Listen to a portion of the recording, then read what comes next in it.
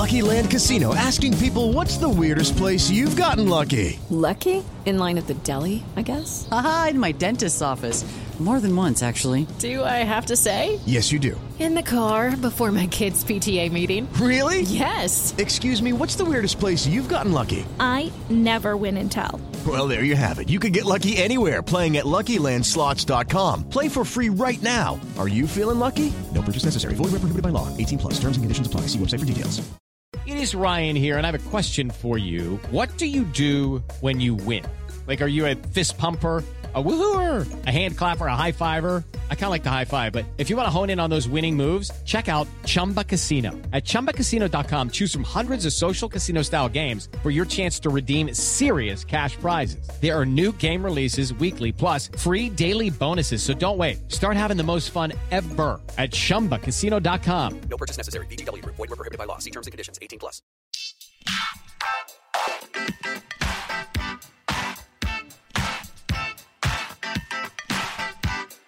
Hi, everyone, and thank you for tuning in to the 261st episode of Awards Chatter, the Hollywood Reporters Awards podcast, which is now but one of 4 podcasts that comprise the Hollywood Reporters Podcast Network, the others being It Happened in Hollywood, Behind the Screen, and TV's Top 5. I'm the host, Scott Feinberg, and my guest today has had a professional journey unlike any other, morphing from one of the first YouTube stars to an internationally popular stand-up comedian to a filmmaker.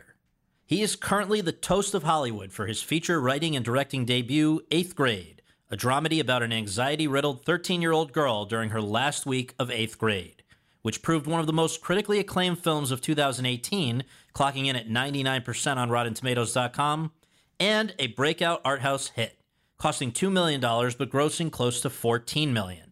He has been awarded the Bingham Ray Breakthrough Director Gotham Award, Best Directorial Debut National Board of Review Award, and Best First Film New York Film Critics Circle Award. He was nominated for the Best Original Screenplay Critics' Choice Award, and he is nominated for the Best Original Screenplay Writers Guild of America Award and Best Screenplay Spirit Award, all for a film that cracked Best of 2018 lists from sources ranging from the National Board of Review to the American Film Institute to former President Barack Obama, and that may have more accolades still to come.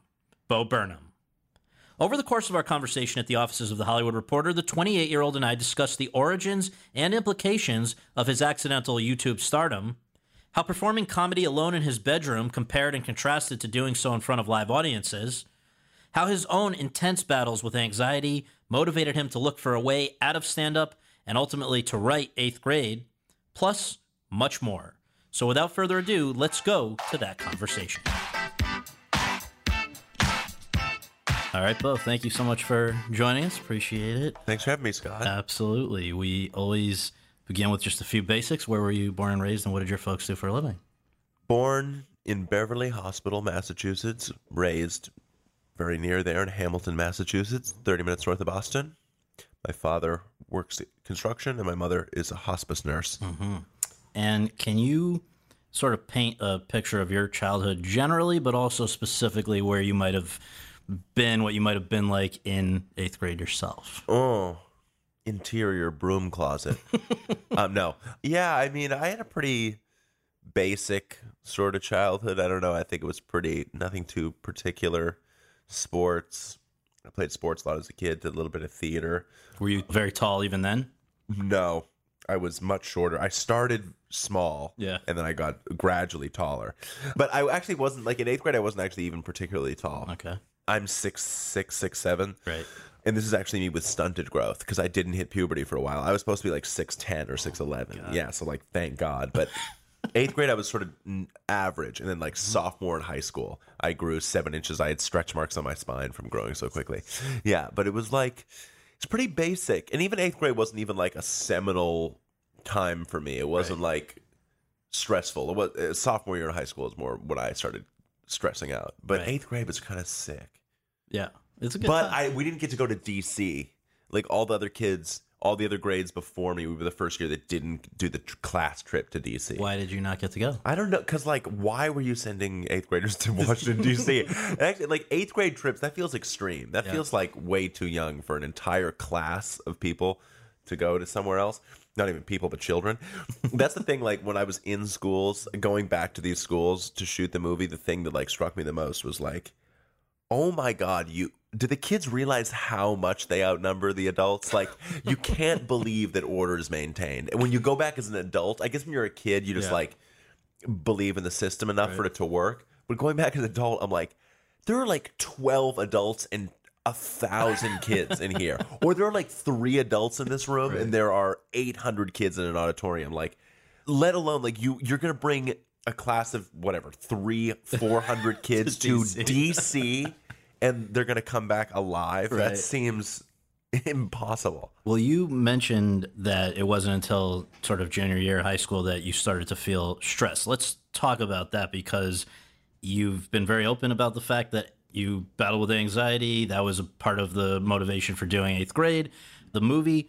But yet what I don't understand is how a person who feels that way would still gravitate towards performing, which I understand you did at home, you did at school, even in something which I'll leave it to you to define called competitive theater. Why would somebody who gets stressed out in the world choose to put themselves out in front of the world? Yeah, competitive theater is basically a system in which young people compare the quality of capes.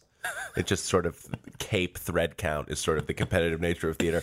No, but yeah, no, I mean, I think a lot of anxious people are attracted to the arts, and I think a lot of people are anxious, period, too. I think anxiety is a pretty universal experience. I mean, not anxiety disorders, which I do feel like I in part have. I don't have a severe anxiety disorder, but I have had panic attacks, and that's something that not everyone in their life has had. Well, and you were hospitalized not irregularly in high school, right? Yeah, not hospital. I mean, hospitalized is probably an intense verb. We just thought I had stomach problems because every day of sophomore year, I just like be on the toilet. It was just because I was stressed, because I was worried I was going to get like a B+. I was a very sort of a problem school kid. Like I was very, very stressed about grades, very stressed about my schoolwork. This is at like an all-boys Catholic school. High school that was very academically competitive, and it was sort of like, in this sort of awful way, is like, from your first class there, it's like, are you going to Harvard? Are you going to Harvard or not? Because every B you get means you're not going to Harvard. Every A- you get means you're not going to Harvard, which is so awful. And even to like, I did like work for 4 years to try to like go to Harvard or a school like that, which is like not to like better educate myself, but just so I could like get the sweatshirt and then say I won, I'm smarter than you all. Like it's so bad. Like it's such a bad system to be in. And for the record, though, you did get into Harvard. I did. yes. I am better and smarter than everybody. But it took me a long time to unlearn that sort of stuff. But that's kind of just America, right? Just like achieve, or whatever. And or just like pursue things for the sake of the achievement and not for whatever it would be about. You know, there are like, people should go to Harvard. I'm saying like there are probably people that want to go there and better themselves and educate themselves. I shouldn't have went because I was only going there for the bumper sticker. And But I guess even in high school, when you're feeling all the stress and, you know, as you're saying, part of it is just working to get into college. I don't know how much beyond that you were thinking, but were you at that point known as like a funny guy? I think, I mean, I wasn't like a class clown person. Well, maybe I was. I don't know. I just think of the class clown as like a moron person. You know what I mean? Like, I just think of that's someone like, I was probably just like with my friends privately more, but I was also a moron. And yeah, no, I thought it was funny. I mean, I loved theater. That's what I really loved. That was the thing in high school that I could feel like was pulling me towards if there was a higher calling. And not higher, I mean better. I just mean higher as in for me personally deeper. That like the way I was participating in this thing, even though of course I wanted to be really good in the plays and wanted attention. But let's come back to that though. Because you, again, I don't think we addressed the fact. So you're feeling so stressed and social anxiety. I don't know if you could pinpoint what was driving that or what does drive that. It was school at that time. It wasn't really was. being it was out. Stress. It was just stress. But it was like I would do theater, but I also thought like, of course I'm nervous. Like I'm about to like go on stage in front of 500 people and I'm 16. Like I don't know who isn't nervous during that. So, and that's how I still sort of see it, is that like I don't think it's necessarily antithetical to it. I mean, it definitely makes it difficult, but also like I hope it's the very thing that makes me nervous, that makes me perceptive enough to participate creatively in the way that I do in the thing. So it was I never want to try to let on people that I suffer from severe anxiety disorder. I wasn't like crippled by this thing. It was something that later crescendoed sort of in my early 20s. But in high school, my performance anxiety, quote unquote, my stage fright was very, very manageable and wasn't really, it was just, regular old nerves. Then I was 23 and had a panic attack on stage. That was my first panic attack of my life was at 23. So, and for a lot of people, I think for men, it can be late in life. So so back then, as you're looking ahead to your future a little bit, even perhaps thinking beyond college, what I understand on the one hand, maybe the idea of comedy in some form was on the radar, but it wasn't like that far ahead of being a pastor, right? Oh, well, yeah. Oh, my God, being a pastor, yeah.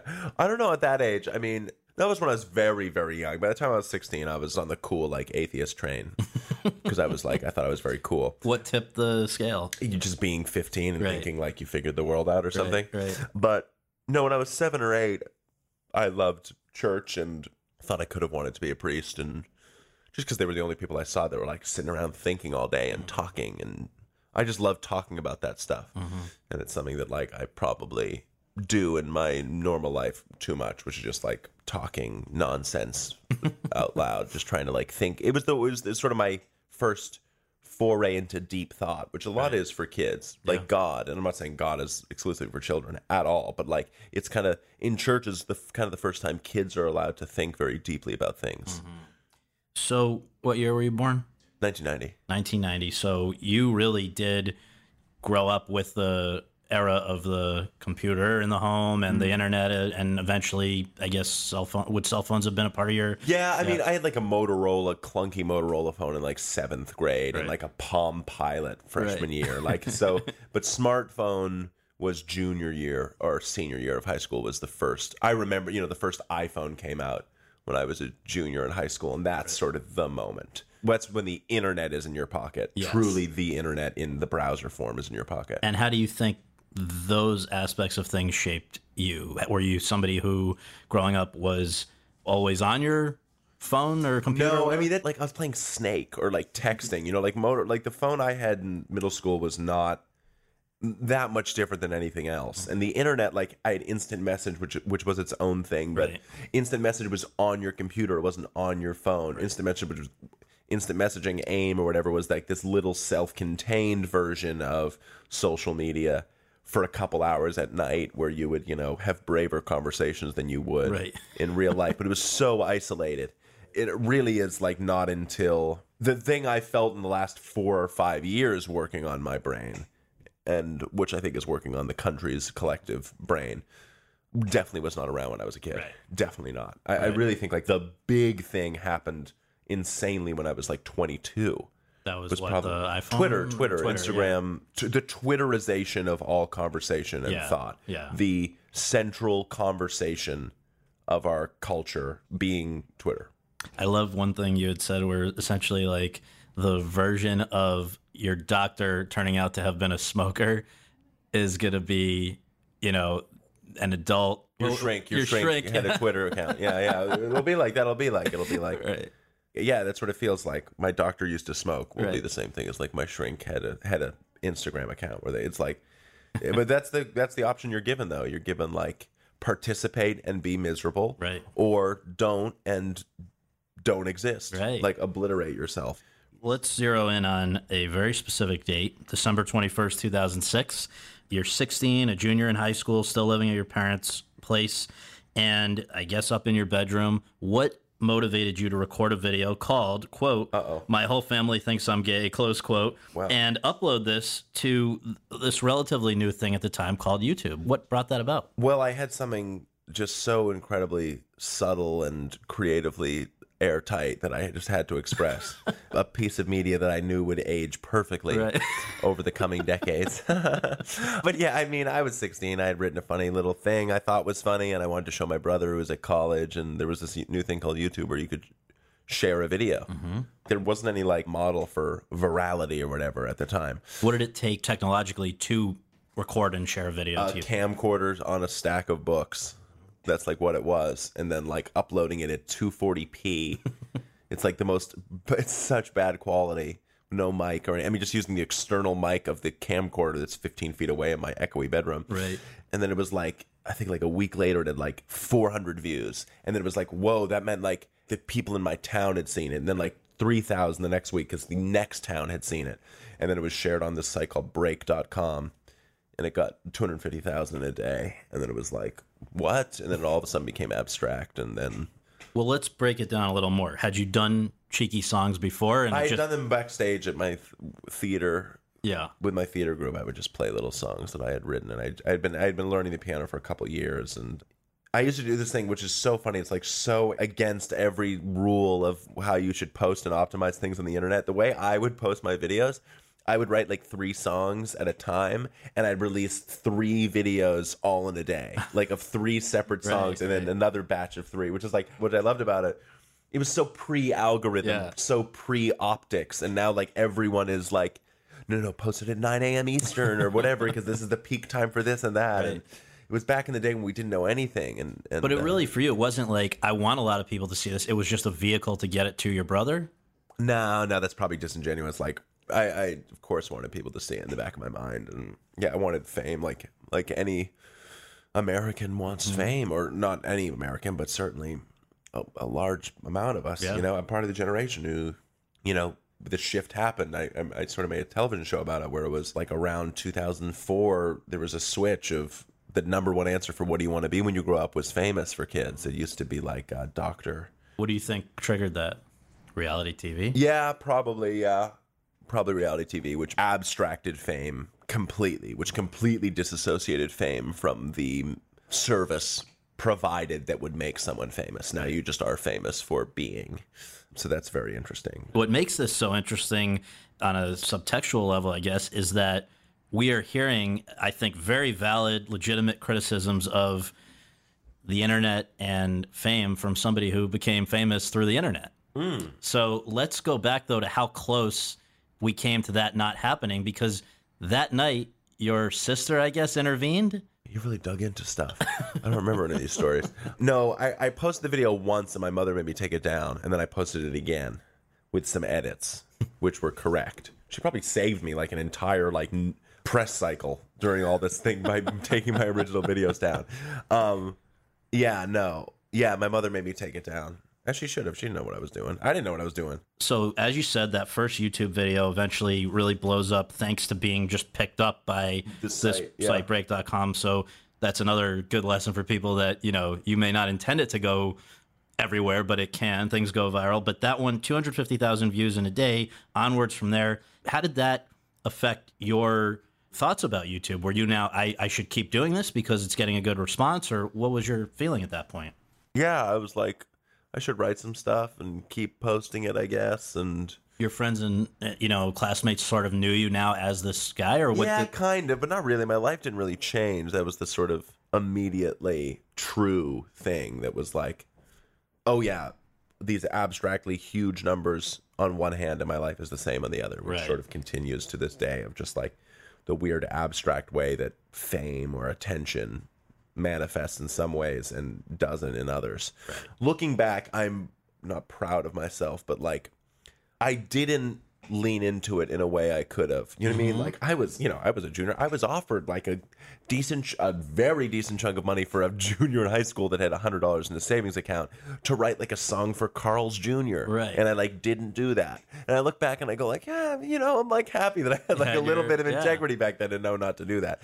But also what I did know, the one thing I'm very happy I knew back then, which is that like, even though I'm getting attention right now, I'm nowhere in my creative journey. Like I'm just at the beginning of, because you can see people on YouTube where they get attention for something they made when they're 16 and then now they're 30 and they're chasing it. They're doing the thing they were doing at 16. And I knew that like, I'm getting attention for this, but like, I really need to grow. I don't really know anything about this yet, about writing, about performing, about all those. I'm at the very beginning of sort of that journey. Well, let's just keep it going chronologically. You continue to put up other comedic, often musically comedic videos dealing with everything from the KKK to Helen Keller, and and getting a good response. But what was the point where it did become professionally I viable. mean, Jesus, 2006, bro.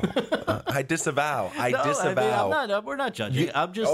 You cannot speak for For others. for people who judge. Yeah, it's unsurprisingly, Scott, you are not the sole voice of the current believe it moment. or not. Yeah, Right. I'm saying. So disavow. No, I'm like right. Justin Bieber during his Slated. deposition. I don't recall.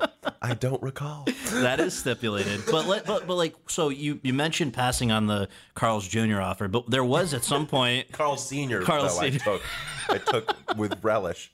but like you did at some point, you're getting outreach from the business, right, Yeah. of comedy and showbiz. Yeah, What Doug was- Edley was still my Okay, agent. yeah. He was How still did my that? agent. Where did that come from? From my I got an email to my school email account. Like, I'm an agent. He was at Gersh at the time. Yeah.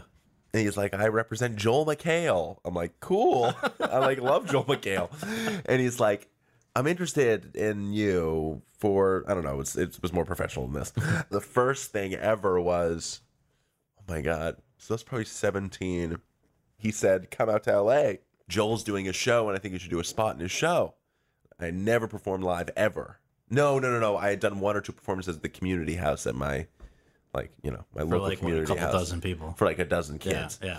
So we flew out to LA. We stayed at the Hilton Garden or whatever. It's I don't know. It's like, and Joel was doing a headlining show at the Melrose Improv, and I did a set, a 5-7 minute set. It's taped. It's actually taped. Is it on YouTube? Mm-hmm. And you're 17, and how are the other comedians treating you? I just remember incredibly kind. I remember like Joel was so kind, and it went okay. And then he sent me to open for Joel on the road.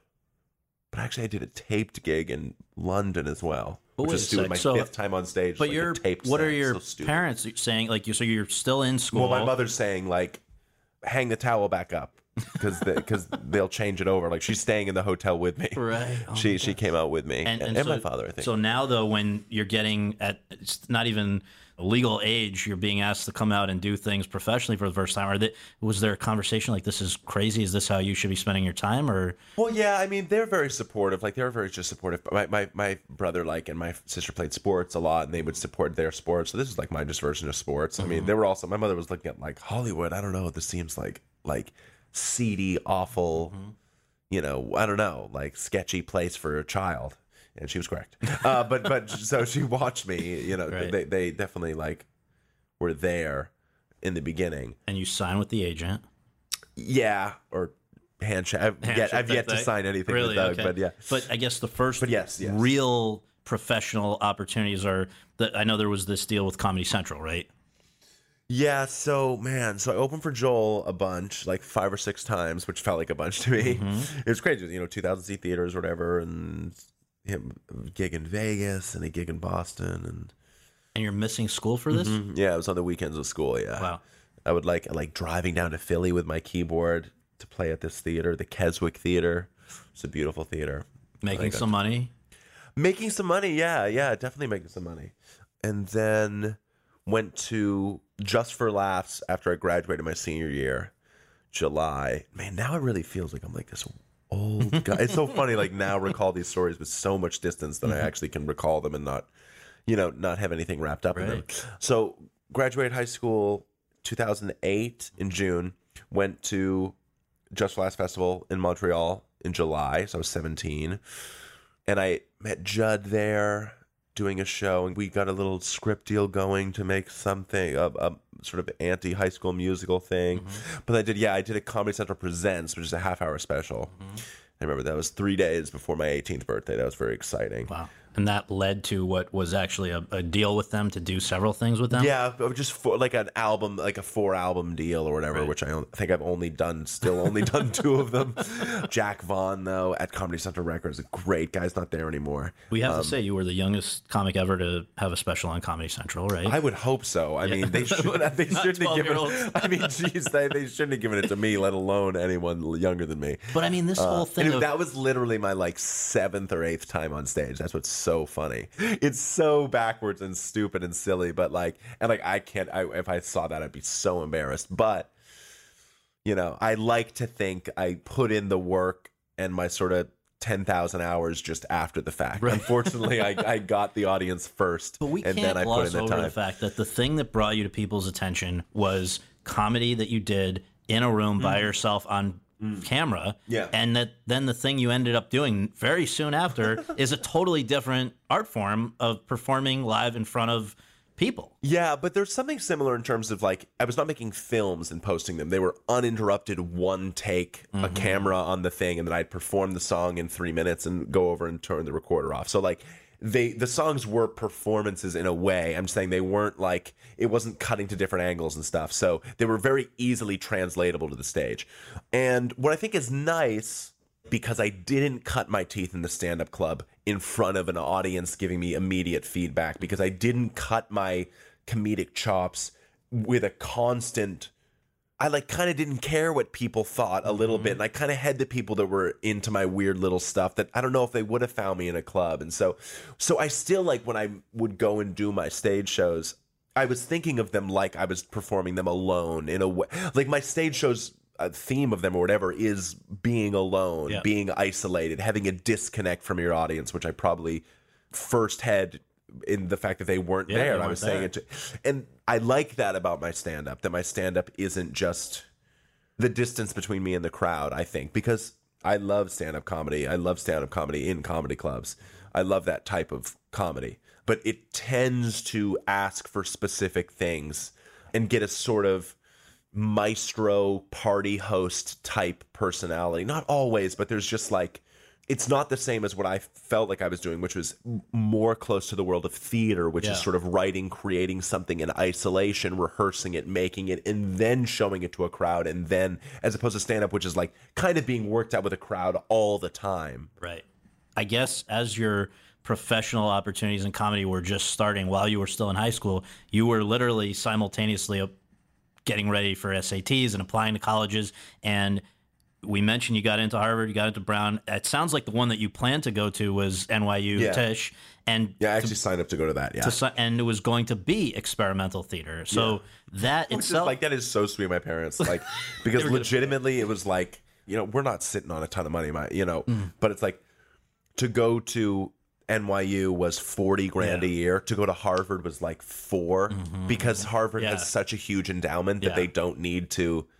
They like don't need tuition or something, and basically like you submit whatever the thing, and they like you can just pay kind of what you afford or whatever. Right. And it was like, it was so much cheaper to go to the school that was. But you were that committed to getting into experimental theater that the dream of Harvard was now secondary to doing for my parents theater. To be like, right. And I tell my mom, like, you should have told me, like but they just trusted me and like knew I was passionate about it, which is so sweet and so kind. So you graduated from high school, you said 2008. 2009 was the first stand-up special that you had on TV with the Comedy Central one, Words, Words, Words. 2000. We're going very deep. We're glossing over some stuff. You want to go? You want to go over my virginity? We're really going step by step. To answer your first video's question. Well, that's way later. Virginity's way. Yeah, that's between Sundance and South by. So 2009 was the first one. 2013 was the second one on YouTube called What? And then 2016 was the third one, Make Happy, on Netflix. What was on YouTube and Netflix, which is very cool. Like I went to Netflix and I was like, they're like, we'll give you this much money if you make your special here or whatever. And I said, what if I post it on YouTube as well for free? Can I do that? And they said, like, we'll give you half. And I was like, and it was cool. Like, covered the expenses of the special. So why was it important to you to put it on YouTube? I thought it was like some cool statement I was making, and then no one noticed it. Like, everyone thinks that it, like, and it has like my posted video of the show is like 10 million views or whatever. Right. But people just think it's like a pirated version of the thing. Like the actual statement I was making, which is like, I'm going to post a special for free on YouTube. And I even didn't put any ads in the video, which again, no one noticed. It was the lesson I learned that like. So it wasn't like, let's give back to YouTube that I came from. Yeah, well, it was. It was like, I want to like put my whole special on there for free as the statement. But I'm saying it wasn't even seen as that because people don't even like notice what the username was or any of that stuff. Whatever. I mean, it doesn't matter. I also, with that special in particular, I just felt like I want this to be seen. Yeah, it's smart because you knew that it does work that way with YouTube. You can go very far and wide quickly. But so those three stand-up specials on TV, plus you're still touring and doing live stuff like Edinburgh Comedy Festival. Yeah. 2010 and 2013. But so 2010 was the first time you go there, I think. You won 2 awards. One of them, quote, act most likely to make $1 million, close quote. So it's obviously it was going well. But the second one in 2013, having already done at least one, maybe even the second of these filmed specials, you go back, and I would think you would have had more confidence and self-assurance and whatever, and yet it sounds like that's where the on-stage panic attack started. Yeah, well, the Fringe is pretty isolated, specific experience that's pretty stressful. It's actually the only thing that's comparable to the thing I've been going through right now with the sort of awards circuit thing, which is like the Fringe Festival. It's 300 shows all battling for audiences.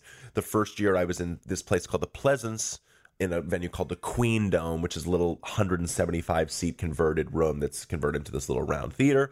The way it works is you do your show, you get reviews, and there's a huge, huge mechanism for reviewing comedy in Europe, which there isn't over here. And it's why I connected to so much comedy over there. And I think that the actual system of review of comedy, which is very intimidating, obviously, also like dignifies comedy as an art form over there, where it really doesn't over here. Anyway, you get these reviews. Then what you do is you cut out your reviews, cut out your stars, and you put them on all your posters around the thing. And the good review shows get seen. The bad review shows don't. I had a really good run in 2010, which was nice. And then 2013, I got put into the 900 or 800 seat theater, the Pleasance Grand, the big place, and did a 10 run show there. So, that's 8,000 tickets to sell in Scotland. I go in there. I've only sold the first show. I've sold the first show out with everyone who's ever heard of me in Scotland. And then, I have 9 shows the rest of the time that are either going to be full or empty based on the reviews that happened that first night, which I'm just sitting there and it's like, yeah, there's the reviewer for, the Times and the Guardian and the Scotsman. And my show was at 11:30 at night. And the way the schedule of these things happen is the turnover for the shows are 4 to 7 minutes long. One show ends in 4 to 7 minutes next. The next show starts. And the show before me was a guy called The Boy with Tape on His Face, who's an incredible, I think he's New Zealand mime clown act who has a piece of black tape over his mouth and does an entire silent comedy routine. It's amazing. And the end of his show was 99 balloons played and 99 red balloons dropped on the stage, and he did this whole thing, and it was a big. So I'm freaking out, in this tiny dark 800 seat smoky room as I'm waiting in the 4 to 7 minutes between changing over the crowd to get my crowd in 11:30 at night to be reviewed to determine the next week of my life. All I'm hearing is my pre-show routine was the sound of balloons being violently popped to turn over for my show. So it was like some crazy sort of like knob experience. Right. I mean, I can also look back and go, I should have been like, I could go bomb in Edinburgh and come back here and no one would really notice, But it's very stressful. And that first night I had my first panic attack on stage because it's just intense. It's also just too much. Like take us in your head or your body or whatever. What does a panic attack on stage feel like? Tunnel vision, zoom, just short of breath. It feels like you're just constantly trying to catch your breath and you can't. So like your words are like you're just fighting to catch the breath to say your words all the time. Right. Everything becomes incredibly abstract. You feel like you're sort of disassociating from yourself. You're like out of body and it's just weird. And then like the thing you want to do in a panic attack is go like, oh, okay, but instead you have to, in a show, I'm within a play that I've created, that every beat and word and gesture is written and planned. So I have to like continue through my own, this like virtual reality thing that I've made for myself. It's weird. And I didn't know what it was until months later. And I was like, oh. And it continued through other live performances. Yeah, I probably had 10 in my life, 10 panic attacks, 9 of which were on stage. And one of which was on a train from New York to DC. Between shows. Triggered by anything or just between shows? I was 4 shows into a 50 show tour, and I had 2 panic attacks on stage already, and I'm just like in for hell. I'm like, oh my god, I have 45 shows in the next 48 days, right? And I've already freaked out twice, and I just seen The Martian. Well, so all of this, I guess, is what sort of leads up to 3 years later, the next special comes out, Make Happy, which obviously was recorded maybe even 2 years later, let's say, or whatever. And when I said I'd quit, I said I was going to quit after what? And I wrote Well, but eighth grade. let's set it up a little more though, because the last few minutes of that hour there's an 8-minute auto-tune Kanye style thing called "Can't Handle This," which ends with you saying to the audience, quote, "I can pretend my biggest problems are Pringle cans and burritos. The truth is my biggest problem's you. I want to please you, but I want to stay true to myself. I want to say what I think and not care what you think about it. Part of me loves you, part of me hates you, part of me needs you, part of me fears you, and I don't think I can handle this right now." Close quote. You bow, you say thank you, you drop the mic, you leave the stage, and then you did not do stand-up again for how long? 2 years, probably. And that was tied to not wanting to subject yourself to the panic attacks, right? Yeah, I mean, I just didn't have fun. It wasn't fun anymore. But I guess even well before that, 2014, you were already at that point starting to write what became eighth grade. So were you looking for a way out of stand-up? Yeah, I mean, yes. I wrote eighth grade sort of the month after What premiered. And I was like, I don't want to do stand-up anymore. So I wrote eighth grade, and I tried to sell, and it wasn't happening. And then the special did really well, and it was like, shoot, I kind of finally got the ticket sales that I always hoped I would get to play the venues I always wanted to, which was theaters, legitimate theaters. Like when I was doing my What tour, I like couldn't sell theaters. I could sell small theaters, 800 seaters and stuff, but I couldn't do the real theaters that I wanted to do. And not that I wanted to do. I mean, I was terrified, but like the scale of the show I wanted to build was a show that was built for a 1,500 to 2,000 seat theater. And the special worked, and I could finally sell 2,000 tickets in basically every market. So I was like, all right, I'll do one more. Like, I'll do one more show, and I'll build this show, make the show I've always wanted to make, which is a comedy show that does not work in a comedy club. It does not make sense in any place smaller than 1,000 seats.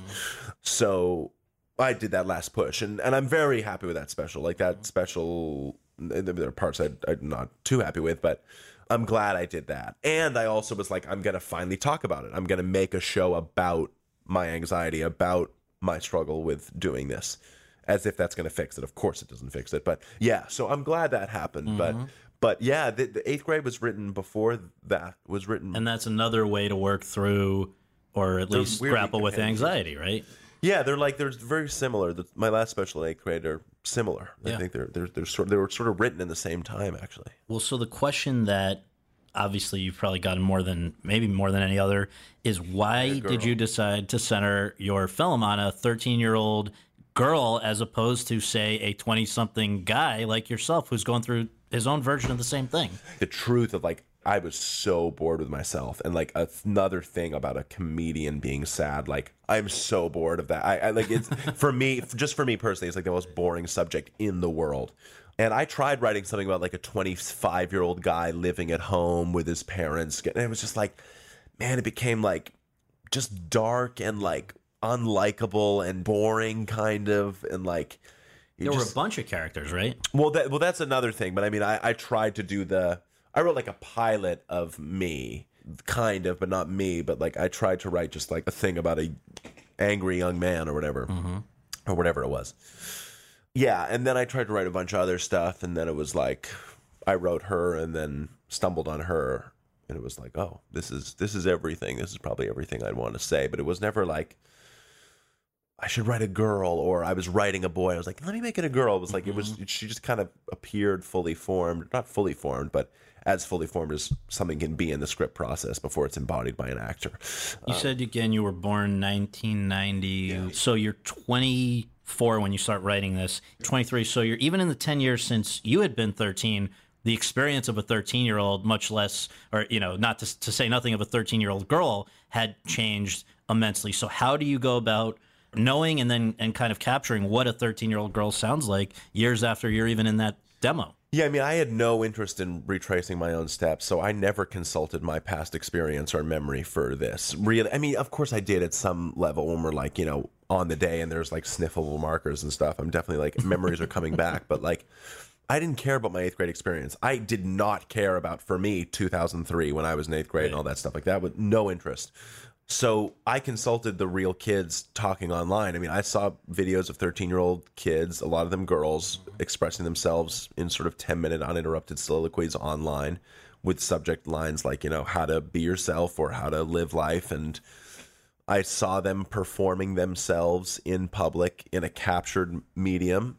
And I thought, this is it. This is what it means to be alive. This is the modern struggle. This is the central character of the current moment for me, is a 13-year-old girl presenting her soul in a weird performative way online, and then trying to square that with her lived experience, which is probably, for this particular girl who is, middle class, white, her experience is pretty banal, and that's sort of what she's having to square. But that felt like, I don't know, it was just in and of itself compelling to me. I didn't really have to, in any way, you know what I mean? I didn't have to go like, it was like I was writing about an astronaut or something, where it was like, that's how I viewed it, where I was just like, this is just incredibly fascinating. I just want to be true to this experience. I feel like I understand her on a deep level, but it was current and real. I related to her currently. But even, right down to the fact that here's somebody who is turning to YouTube for, in some ways, attention, right? Yeah, I know. And that's probably made its way into there somewhere, but I never thought of myself at 16. I think the way she is online is so different than the way I was online at 16. And I think what online it was in 2006 is so different than what it was now. For me, the way she is online is so much more similar to the way I am right now in this interview than the way I was in 2006. The way I relate to her is so much more my current need to present myself to the world in a certain way than my 16-year-old's presentation of some funny skit he was doing to be famous. I don't know that she wants to be famous. Like, she wants to just be like recognized, and she just wants to exist. She just wants to exist. And she's told that that's how she exists. I had much more of like I was doing something much more quote unquote artistic, and I don't mean that in a better way. Like, I was playing a game trying to get something. She's like being. There's a way kids are online now, which is similar to us, where it's like there is no end game. It is just like just like to be or not to be. It like really is. I mean, I do think that like. Yeah. Well, the way you've talked about it, and another thing I saw what I thought was pretty great, you said, quote, "The problem is we are hyper-connected and we're lonely. We're overstimulated and we're numb. We're expressing ourselves and we're objecting ourselves," close quote. Just basically that this idea that what we think we need to do and what almost everyone does do is actually very detrimental to all of us, right? I mean, it's not a healthy, probably, situation for any of us. It's too soon to know the long-term implications. I mean, we can take inventory of the short term and realize that I don't think any of us are happy. And the problem is, it's really tough right now. I don't know what's happening, and it's like, I think the problem might be the mediums, the problem is obviously certainly deeper than the mediums, but the fact that we're trying to solve the problem through these mediums is really difficult. That's what makes it crazy. You know what I mean? It's like you got Trump tweeting, and then people trying to tweet Trump out of office, and it's like, wow, I wonder where that's going to lead. I mean, like, these systems are designed only for engagement. That's all they want. They don't want conversation to get healthier. They don't want things to get better. They don't want us to get along. They want us to engage. Just engage. They just want your time, your attention, and your focus. That's all that these things are trying to get from you. And it's not because it's evil people twiddling their mustaches. And that's what we're asking for. We've made a world that's tweetable. That's, of course, there's a lot of things that led to Trump and all that stuff. But part of it feels like we just like the system called for someone that would make us tweet all day about him. It's sort of the backwards thing of like the late night sort of comedy, like satirical news. I felt like there was so much satirical news that at some point that the satirical news was such a heavy burden on the culture that it was actually like begging for the most satirizable news. So it got it. Like, congrats. Here we are, yeah. Congrats, news satire. Right. You got your softball right down the middle. And like, geez, it's like, right. I don't know what that's actually concretized in our culture is actually asking for solution. I don't know what's calling for it other than the people, other than every actual person, in private conversation or together. It's just like, it's really hard. It's tough, let alone to be like a child just trying to navigate your own inner experience, and that was the way I thought that I was going to have to go after all these questions in those big ways. And the more I sort of engage with the questions on these big ways, and I can do it here all day, in a fun way, just sort of BSing about it. But I realized that the better way to go after it was just subjectively and to talk about a small subjective experience of all of this, nightmare, of this chaos, rather than But is she emblematic of, like, are millennials... She's Gen Z. I'm a millennial. Okay. So she... That is a common misconception. Yeah, where's the line? Yeah, so millennials are basically born 1980 to 1995 is the general idea.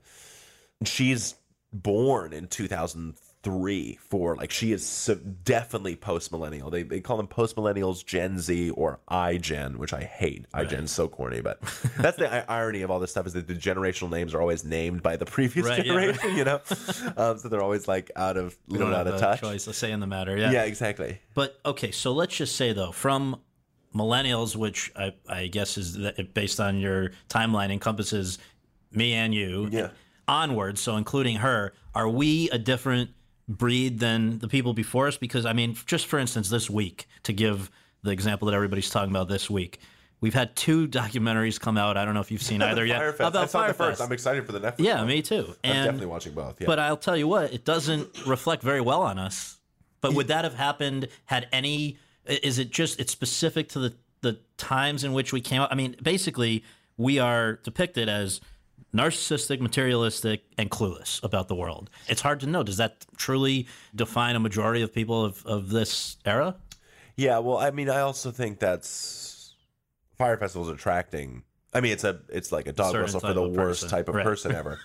Which I would say the worst type of person is the person going to Fyre Fest ironically. Right. I would actually say that's the worst type of person in our culture, is the person that's going to roll their eyes and also participate in the thing, which is so widespread now I can't even Well, that was the influencers were doing that, right? But but it's even worse than it's like the cool people that think they're above everything and also participating in it, which is like actually like the only path towards being cool for like my generation and the generation below me is to like ironically shit on bad things. It's so. I don't know. It really, really depresses me. Right. But no, I don't know. I mean, I think we're probably all those things. I think we're probably, at least in part, proliferation of means that a lot of our generation more than others are sort of probably clueless, privileged idiots.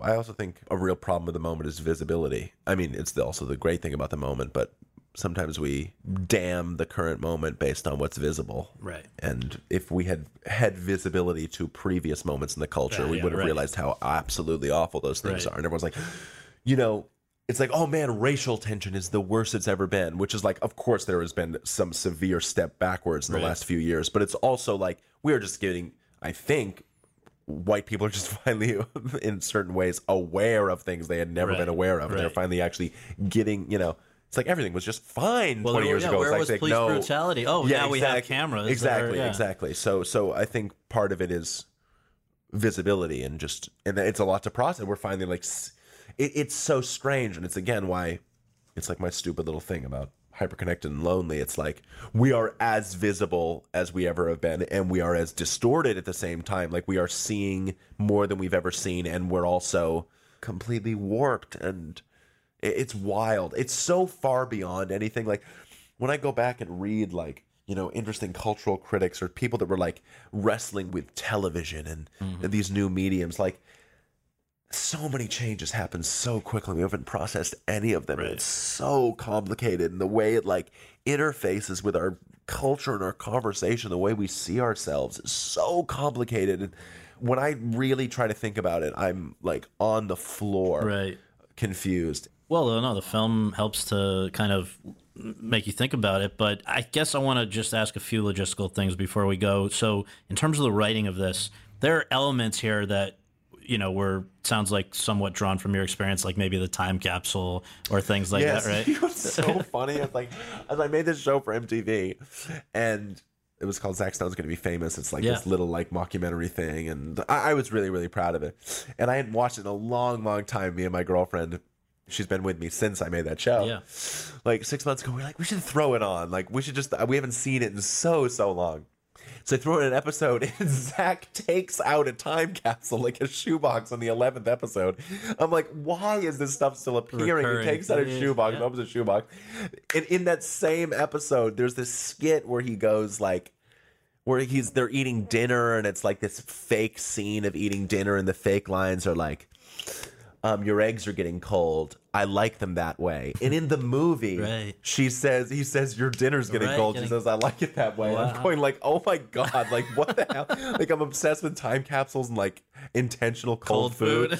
It's like so funny. So when you sat down to write this, did you know exactly where it was going when you started? Had you outlined, or was it sort of like, let's see where this leads me? Definitely not. Yeah, I only sat down to write to enjoy writing. I was at the sort of that dark place we were talking about in my life, and I wanted to enjoy writing. So I didn't even sit down thinking like, I'm going to make a movie. I'm going to direct a movie. I was like, I'm going to go to this coffee shop for 2 hours. I'm going to enjoy doing what I'm doing. I'm going to just enjoy this. So I would sit down and write just what would be fun to write, right? Not to make, just to enjoy writing. And I started writing this, and I really enjoyed it. And then I was like, I'm not going to worry about connecting this stuff or stressing myself out with structure or any of that. I'm just going to write something that would excite me. Man, if she went to a pool party, boom, and it just was exciting. Okay, she's in a drill and she has to talk to this kid. And then, I got probably 60 pages into it, and we're like, okay, this is like something, and there's a direction here, and there's clearly like this, there's definitely an order that these scenes should probably be in, and now what is the structure? And I had these videos as well, and when I found the time capsule, it was like, okay, that's the movie. Like that was weirdly the thing that made it, that actually gave the movie structure. Oh, that's great. And then I guess the other kind of obvious question is, you had done some directing before, in the sense that you'd done Gerard Carmichael's special, which led to the Chris Rock special that you directed. But that's very different than directing a feature narrative film. Even if it's, I think, $2 million budget, it's not going to drive somebody out of business here if it didn't work. But like that, who had to buy into you as a director for that to happen? I know. Well, it was A24 and Scott Rudin who kind of came on at the same point. I had talked to A24 early when they were just a distributor, which of course, like it was like my dream company for this film. And they were like, we'll distribute it if you get money. And then I didn't get money for so long. They actually became a financier in the meantime. And it was funny because Scott Rudin says like this was so not part of the argument, or like so not part of why they came on board.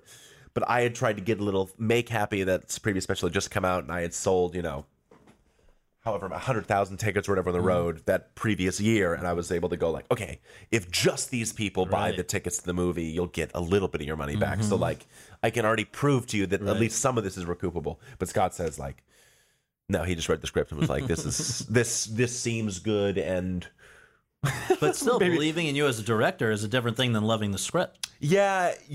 The truth is, it was a risk, and I'm incredibly grateful for them for taking the risk, because a lot of people did not want to take that risk. Right, but then you get there and obviously prove that you were able to do it. And I think something like the pool scene, where you have everything from the music thumping when she sees the cuter kid to the tracking shots, it's very cinematically skilled for somebody who, you didn't go to film school, you didn't make other short films as far as I know before. So like, just literally, how did you know what to do when you had to direct? Well, I mean, relying on my collaborators for sure, Andrew Wade, my DP, and my producer Chris Storer, and a lot of people. But part of it was just like maybe just believing that I could do it was, part of it not being too intimidated. I did get the green light like 8 months before we shot, because we had to shoot in the summer because it was a kids movie and it was going to like double the budget to shoot during this school year. So I had 8 months to read, a book a week and watch 3 movies a day. So there was some stuff I needed to. There's a lot of stuff I still need to learn technically. I'm very behind technically, but I had confidence in at least my ability to work with actors. I felt like, and coming from the world of theater and making the specials, like I tried to make my specials like films, and I tried to introduce some film grammar into my specials. And I do believe that like making stuff prepares you to make stuff. And I had made stuff before. I had visions at least of what a thing would feel like, and that I had made something, and I had realized, okay, that's how you can make it appear like this. That's how you can't. And I definitely have a ton to learn about filmmaking. Like I have a lifetime, hopefully, left to learn about filmmaking. Last couple minutes here, I just want to power through, if we can, just a few other things that I'm sure people are wondering if they're listening, and specifically Elsie Fisher, who plays Kayla. Where'd you find her, just having just finished 8th grade herself? I mean, she's excellent in it, to the point where I think it actually made me feel anxious watching it, that she's living these moments that obviously you so empathize for her. I found her online. I saw a video of her being interviewed for something. I don't know what it was. And I just kind of was like, this is exactly what I think. It wasn't like what I pictured. I like weirdly, so arbitrarily, like I thought she had brown hair. You know what I mean? It's like all this stupid stuff. But it was immediately like, this is what it sounds like to me. I didn't know if she could act.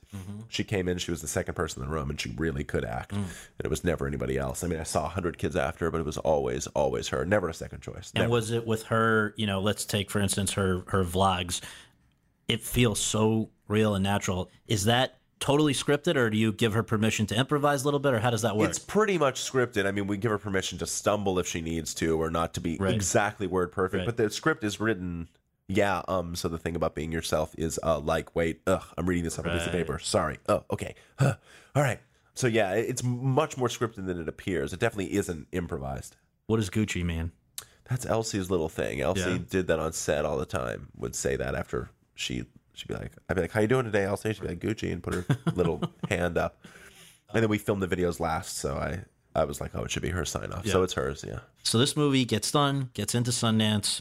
I guess you were tinkering with it till right before. Yeah, we were coloring it. We finished coloring it the Tuesday, and then we premiered on a Friday. So it gets seen, goes over so well. I think it's still maybe the most or the second most well-reviewed movie of the year, according to Rotten Tomatoes, or whatever. All this stuff, all the recognition that's come. Does any of that cure the anxiety? Of course, all of it does. I'm better now. No, I mean, truly, like, talking about it certainly does, certainly does. No, yeah, I mean, it feels great. I mean, it definitely doesn't help the anxiety of making another film. You know what I mean? Like, it's like, I wish we could have hit a middle mark where I could have, gotten a good enough response to justify making another film, but also not for it to be an inevitable comparative failure. Right. But no, it's great. I mean, it's wild. You know, it's like, I mean, I had a 10-year at least run where I feel like I finally got invited to the party, and it's very strange because I never was. I was always just on the outsides doing my own weird little thing, and sort of was never embraced by the establishment. Yeah, never. I was just never written. You know what I mean? Like all these, like these sites or these, everyone, you guys, I was never really on that radar ever. Right. So that's strange. But I found the people to be just as weird and sad as I am. Well, you know what I'm saying? It's like I went this oh my god, like the terrifying world of film, and I mean, I'm like, oh, like these are my people. Right. I mean, much more than I thought they'd be. I thought they were going to be highfalutin. Does this mean that film is exclusively the future, or will there be more stand-up? I think I might do some stand-up. I want to. It's pretty enticing right now, just because it seems so hard to do stand-up right now that it seems exciting to do again. Final question. Yeah. You are obviously so good at identifying and then talking about the oddities and eccentricities of a situation, right? So we're seeing that with 8th grade and what it's like to be a kid and all of that. Can you do the same right now about what it's like to be what award season is like? Well, yeah, I mean, it's interesting. I mean, the central probably irony of the entire thing, just in the politicized moment, is probably people in golden rooms criticizing our president for being in a golden room. You know what I mean? That's the thing that makes me a little crazy. I'm like, all right, we're gonna go after Trump when it looks like Trump was the interior decorator of all these award shows that we're at. That to me is always a little wacky. I just didn't know how many there were. It's wild how many there are. So that's pretty crazy. But it's it's nice. I mean, it's nice. I'm friends with Paul Schrader. That's very funny. It's very funny how many times I've seen Paul Schrader. I'm like, Paul, hey, how are you? Paul and I have been at so many luncheons together, which is not at all how I thought my life would turn out. But it's good. I mean, the real thing you do is I would have thought by this point, and it's probably very convenient for me to say this now that I'm here, that I'd be rolling my eyes going man, awards are bullshit. You know what I mean? But it's truly, when you actually make an independent film and you see the state of the world and people's attention, you realize this is the only thing we have to get these films seen by people. And I have seen people reach out to me. I've seen people online that have seen the movie because of the awards attention it gets. And people don't realize it's is this Hollywood patting itself on its back? Sure, but it's also the only thing that is promoting eccentric, strange things to be seen by who would have people are going to see Burning and Cold War and all these movies that they would not have seen had it not been recognized by the St. Louis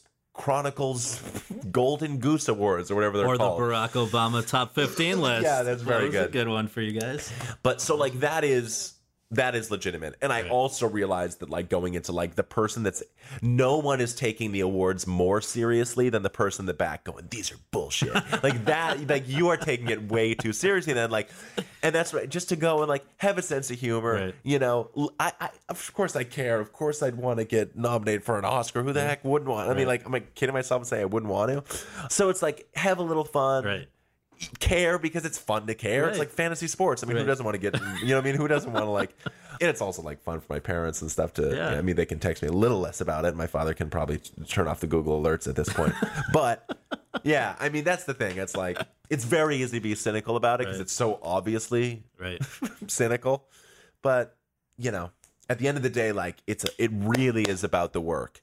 It is about the, and like whatever I can do to get this movie seen, I want it to be seen. Whatever that means. So I really, really appreciate it because this movie would have died, and not died, but like people are still talking about this movie and seeing it in January, and that's because of this circuit. So I'll go around and do whatever. And people are people too. Right. And, you know, if it's at a PGA screening, it's still just people coming up and shaking your hand and saying they like the movie or they're engaging in this part, you know? So like, they're all just excuses to talk to people about the film and the work, and that's all then. So it's great.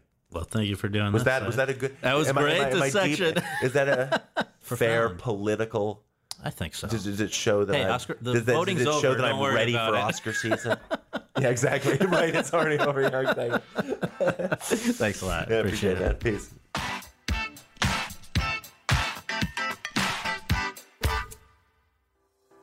Thanks very much for tuning in to Awards Chatter. We really appreciate you taking the time to do that, and would really appreciate you taking a minute more to subscribe to our podcast for free on iTunes or your podcast app, and to leave us a rating as well.